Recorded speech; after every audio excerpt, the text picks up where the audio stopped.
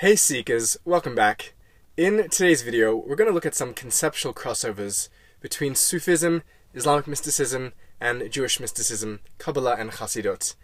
Make sure that you stick around to the end of the video where we have some exciting new announcements about the channel. And if you like what we're doing here at the channel, make sure to subscribe, hit that bell for notifications, and share this video with a friend or two. Much appreciated.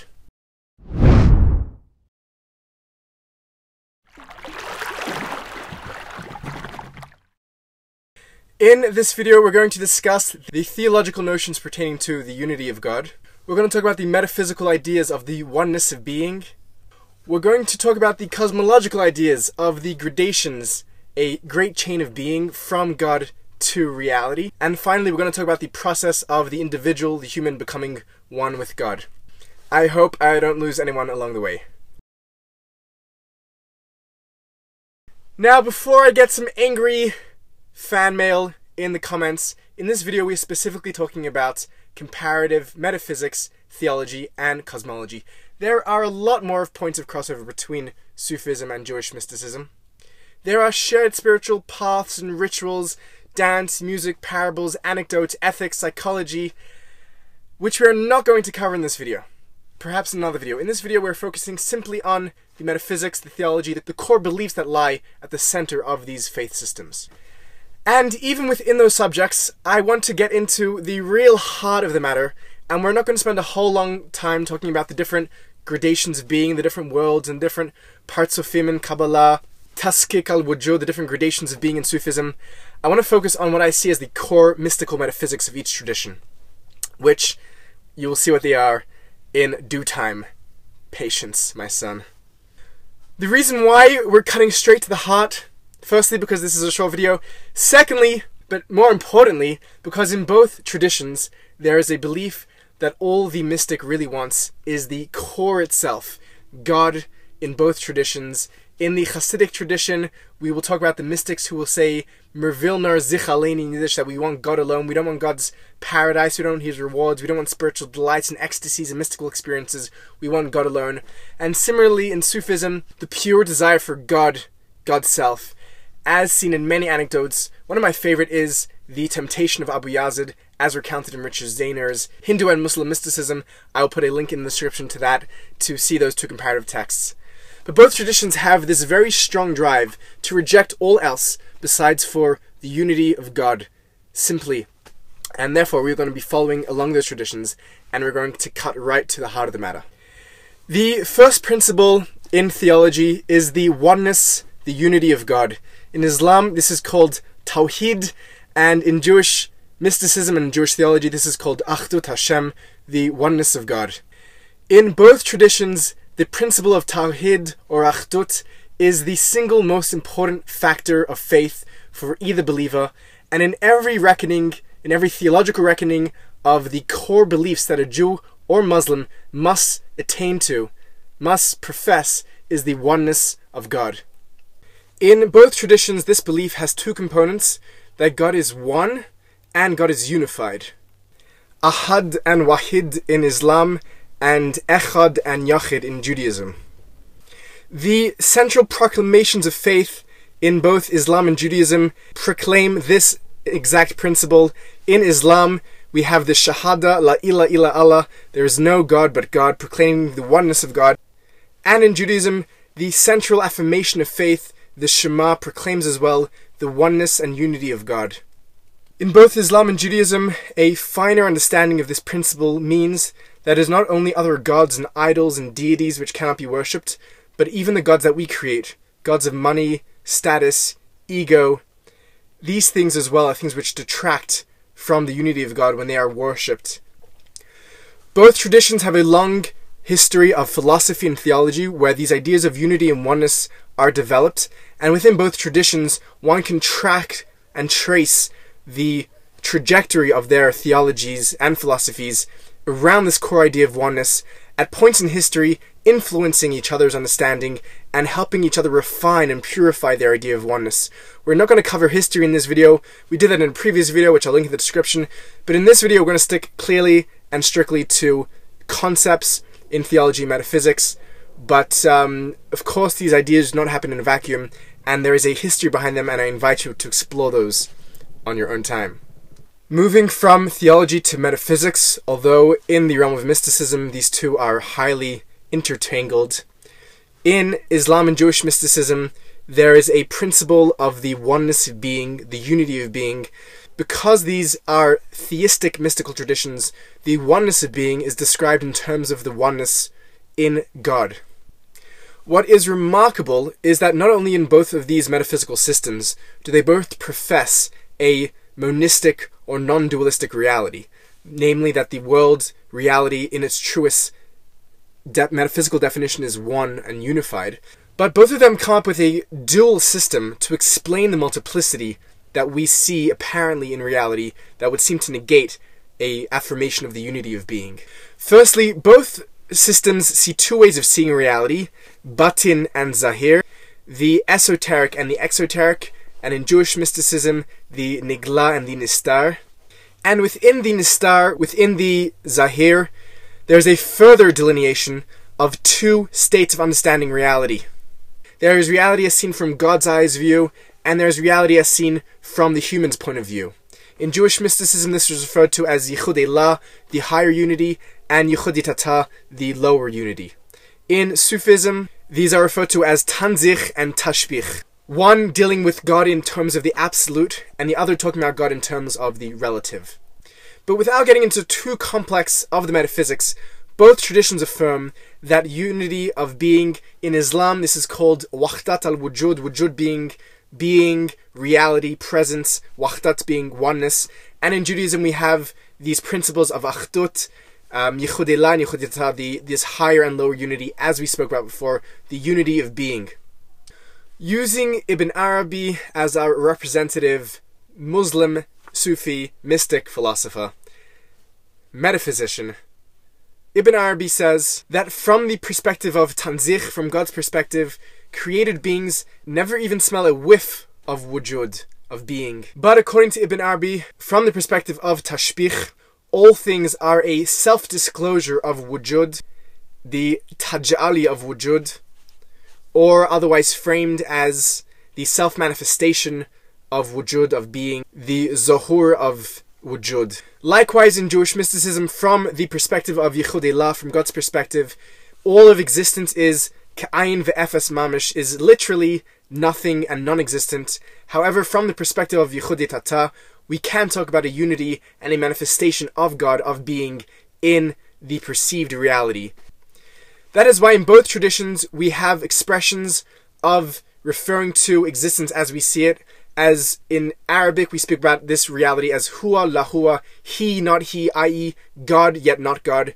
And in Jewish mysticism we say that things insofar as they are revealing their divine essence, they are existent and they are God. And insofar as they are not and they are hiding that and covering up on themselves, then they are not he, they are la huwa.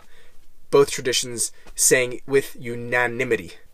It's quite astounding that beyond just these broad metaphysical principles, as we get into the nitty-gritty of metaphysics, we see that both traditions share related and almost parallel traditions, and we're going to speculate at the end of the video why this is. But until we get to that speculation, we're just going to lay out the map as it is, and I hope you see how crazy and exciting this is. It's really crazy, splitting down to the little hairs of theology metaphysics, and we're both talking about the same principles. Ibn Arabi concludes a famous section by saying, "Glory to him who created all things, being himself their very essence." And likewise, in Jewish mysticism, we have the radical statements that the yesh, the beingness of the created being, is a manifestation of the yesh amiti, of the true being, namely of God. And therefore, when one sees the true nature of reality unveiled and peeled away, stripped away, one sees the divine nature shining through. And this is, again, both traditions. As I kept reading and discovering these crazy similarities, I was just like adding more and more and more to the research, and I gotta stop and cut back at some point because the video is just gonna get too long. But this next one just blew my mind. In metaphysics, in Sufism, and in Jewish mysticism, we have these paradoxical languages of the beingness of God, which does not need to be because it is so much being. In Sufism, this is called wujud al-wujud, the beingness of being.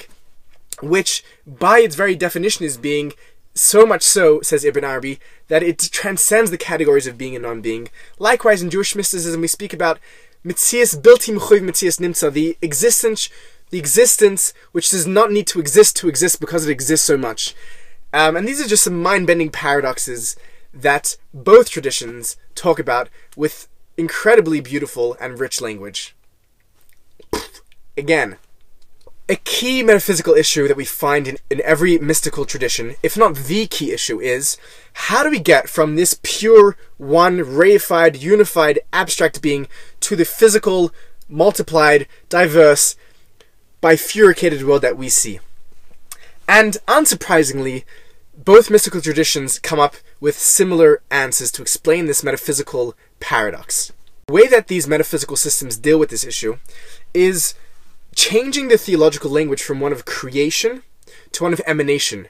In Islam, this is called fayd, where God emanates his being into the being that is reality, which does not necessitate a discontinuity, that creation ex nihilo, something from nothing, which sets a differentiation and a gap between God and reality.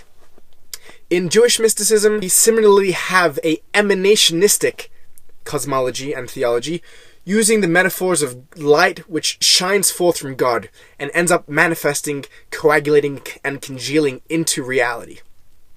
I'm not going to get into the various stages and worlds and levels of emanation and manifestation and compare the two, although that has been done and can be done again, but I want to talk about the core principles of emanation that operate in both of these traditions, and then move along to our next topic, which I think is the most interesting, which is the process of the human returning to unite with their true being, with God.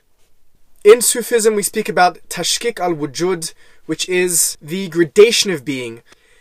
In this system, from the Arsh, from the throne, all the way down to the floor, to the Farsh, we have levels, gradations of lessening of being, of Wujud, as we go down into manifestation. The entirety, the totality of this system is called Maratib al-Wujud. Similarly, in Jewish mysticism, we have this hierarchical chain of being, which in its totality is called Seder Hishtalshlot, the order of emanations, or the chain of emanations, literally, going as well similarly from Adam Kadmon, from the primordial man, who sits upon the Kisei, upon the throne, all the way down to this lowest level of reality, the world which we are manifest in. We are going to skip the actual stages of manifestation, the Tanzilat el-Sata in Sufism, and the Olamat of Kabbalah, because we care only about God and God alone. We don't care about Atzilus and Bria and Yitzira and Asiya and Alam al-Yihud and Al-Hud and Wahud. We are going straight to the top, baby. So how does one break out of this limited realm, this lowest level of manifestation seemingly, where Wujud, where being, where God is least manifest, apparently, to become united with the divine? This is the great question. And I think this is perhaps the most exciting part of any exploration of comparative metaphysics, of mysticism, in my opinion. And what I found in traditions across the world, and we're going to look just at two here now, Islam and Judaism, is that there's a two-stage process of annihilation, nullification of the self, and leading to a fulfillment, a unification with the divine. In Islam, these two stages are called Fana and Baka, or Fasul and Wasul, and we're going to talk about the differences and the mechanics of that in a second. In Judaism, these can be summarized in the two categories of Bitul and Dveikut. There are many stages and gradations within those two, and we're going to get to that all in a second. This process of separation, of annihilation, of conquering and vanquishing the ego, Fana and Bitul, is a process described poetically by the mystics as learning to die before one dies, i.e., before one's physical lifetime comes to an end and termination with the decaying of the physical body. One should learn to master and die to the false sense of self, the illusion of self, i.e. the ego, the yesh in Jewish mysticism, and the nafs in Sufi thought. The Quran in Surah La-Neheman has a verse upon which this idea of fana in Sufism is based. The verse reads, all created things suffer annihilation, and there remains the face of God in its bounty and majesty. Namely, that if we can get rid of all of the aspects of ourselves which are created and seen as extrinsic to God, all that will be left of the self is simply the majesty and bounty of God, as revealed in the self. Likewise, in Jewish mysticism, biblical verses are read in support of this idea. For example, the famous phrase that God says to Moses, Ki lo yir'eni adam v'chai, that no man can see me and live, read by the Kabbalists to mean that yes, so long as one holds onto their sense of individual ego, they cannot see the divine within. But once they can let go of that, then they are free to see all that is left, i.e. God. The famous Sufi poet Rumi says, "When a man's I is eliminated from existence, what else is left? Then, what remains?" I'll give you a clue. It's God. A corollary idea in Sufism is the idea of fasl, which is the parting or the leaving, the separating, which means separating from all worldly attraction and desire. The Sufi idea is even to separate from the idea of separation, because if one believes, yes, I have achieved separation, then right again you've caught on to the ego of the I that achieves separation. So one must negate and then negate the negation itself. Likewise, in Jewish mysticism, we speak about a gradation of nullification, of bitul. Classically, we talk about two stages, bitul hayesh and bitul b'mtziut, the nullification of the self, the ego, and the nullification of the complete existence of oneself. Without getting into the complexities of comparative religious debates, it can be safely said that these terms, wasl and dveikut, correspond to what's known in the Christian and Latin tradition as unio mystica. Now, if anyone knows the field, they know that that's a highly contentious statement. So let's leave it at that, and we can perhaps come back to that in a further video and explore whether or not we can precisely compare these ideas, and where perhaps the ideas of unity and union between the human and the divine differ between one religion and the next. But safe to say that between Sufism and Jewish mysticism, there is the notion that once one goes through the process of emptying the self and of denying and annihilating the ego, one can come to be reborn after that ego death, to be one, to be in the union and presence and unified with God. It's also important to mention that this is simply from the perspective of the human, from the perspective of truth, from the perspective of God. God is always united with the human and never separate. The Quran in chapter 57 verse 4 says, "He is with you wherever you are." And likewise, throughout the Jewish prophets, for example, the prophet Isaiah says, "Imi anochi b'tzara," I, God, am with you, even in your tough times, even in your pain and your struggle. So this whole idea of uniting with God is simply that the human should see the true reality, that from God's perspective is really united all along. Beyond even these terms of union, there are even stronger terms used in both traditions. In Islam, for example, we have three terms: itisal, itihad, and hulul. Union, henosis, or becoming one, and hulul, perhaps translated even as something like incarnation or embodiment. In Jewish mysticism, we have terms like hitkalelut, hitachdut, to be incorporated into the divine corpus, to be made one with God. And I'm going to put a link in the description in the sources to a great book by Adam Afterman on the languages of Unio Mystica and Jewish mysticism, where he speaks about both of these traditions.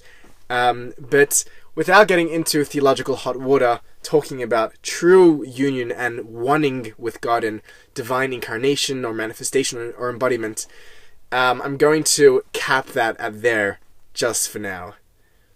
But more than any theological, cosmological, ontological, metaphysical comparison between these two traditions, what I find reading the literature of both intimately and openly, I find that both of them have this drunk love for God. The prophets, mystics, sages, fakirs of both tradition are just very often caught up in this ecstatic rupture where the things which they say may even sound transgressive theologically.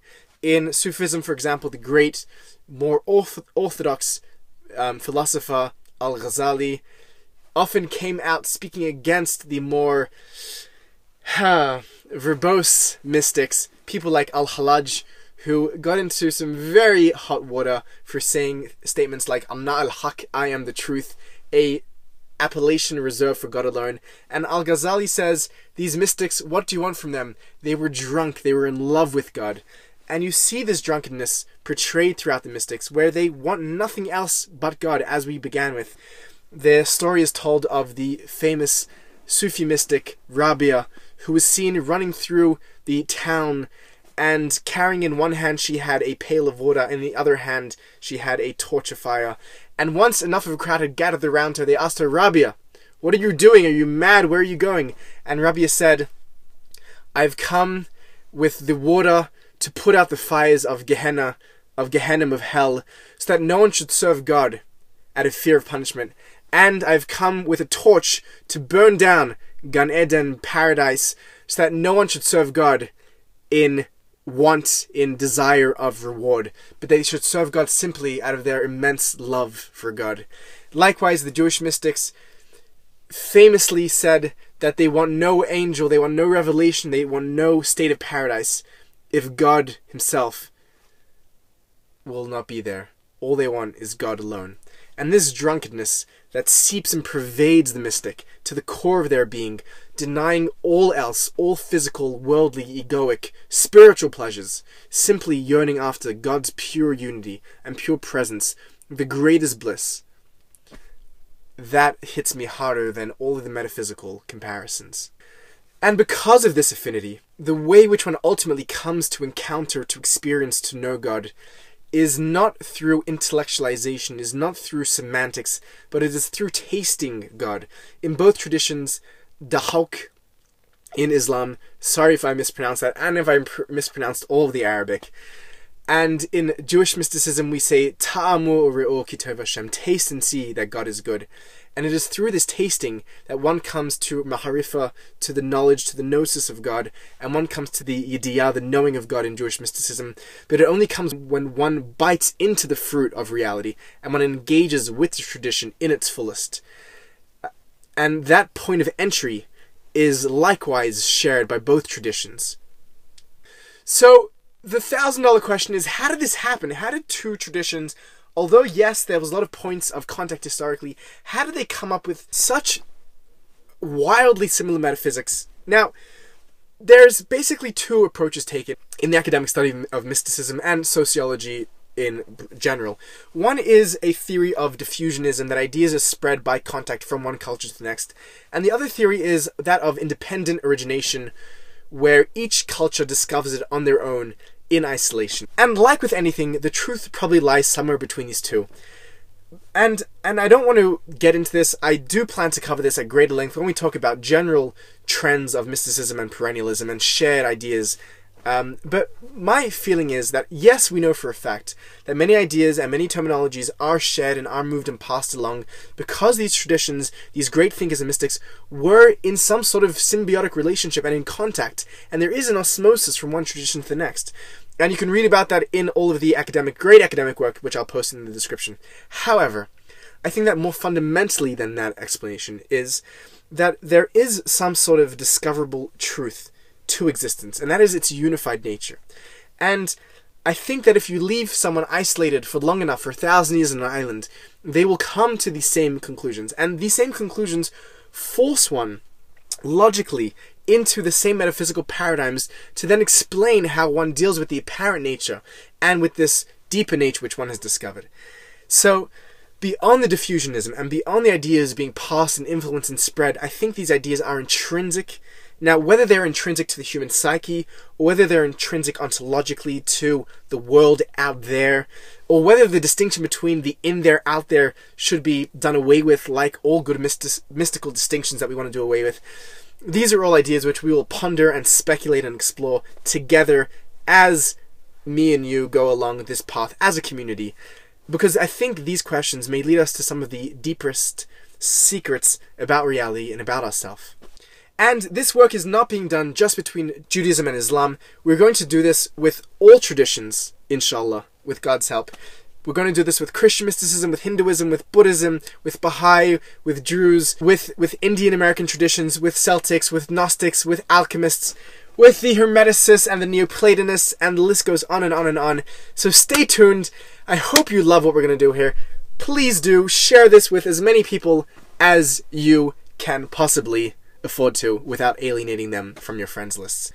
Okie dokie, and the exciting channel news I have for you is, in celebration of hitting 500 subscribers, we have moved the material across to be available on podcast, because a lot of people ask me, hey Zevi, your stuff is really great, but it's also really long, and I don't want to sit and watch a video. Can you make it into an audio? Can you put it on a podcast? With the great help of my friend, my tech team, my social media team, it's all one person, we have migrated all the material across to podcasts. It should be available very quickly on whatever platform you get your podcasts. Search Seekers of Unity. We also are available on Facebook, Instagram, Twitter. So if you use any of those platforms, stop using them. But if you're not going to stop using them, go and follow and like and subscribe and share and get the good word out there. Counting on you. Let us make this world a better place together. Or some jazz like that. I want to end with a poem from the 14th century Persian poet Hafiz, because the first time I heard it, it just tore my heart out and put it back in, just with a bit of poetry injected. So I hope it does the same for you. It goes like this. Admit something. Everyone you see, you say to them, love me. Of course, you don't do this out loud, or else someone would call the police. Why not instead become the one who lives with a full moon in each eye, that is always saying, with that sweet moon language, what every other eye in the world is dying to hear?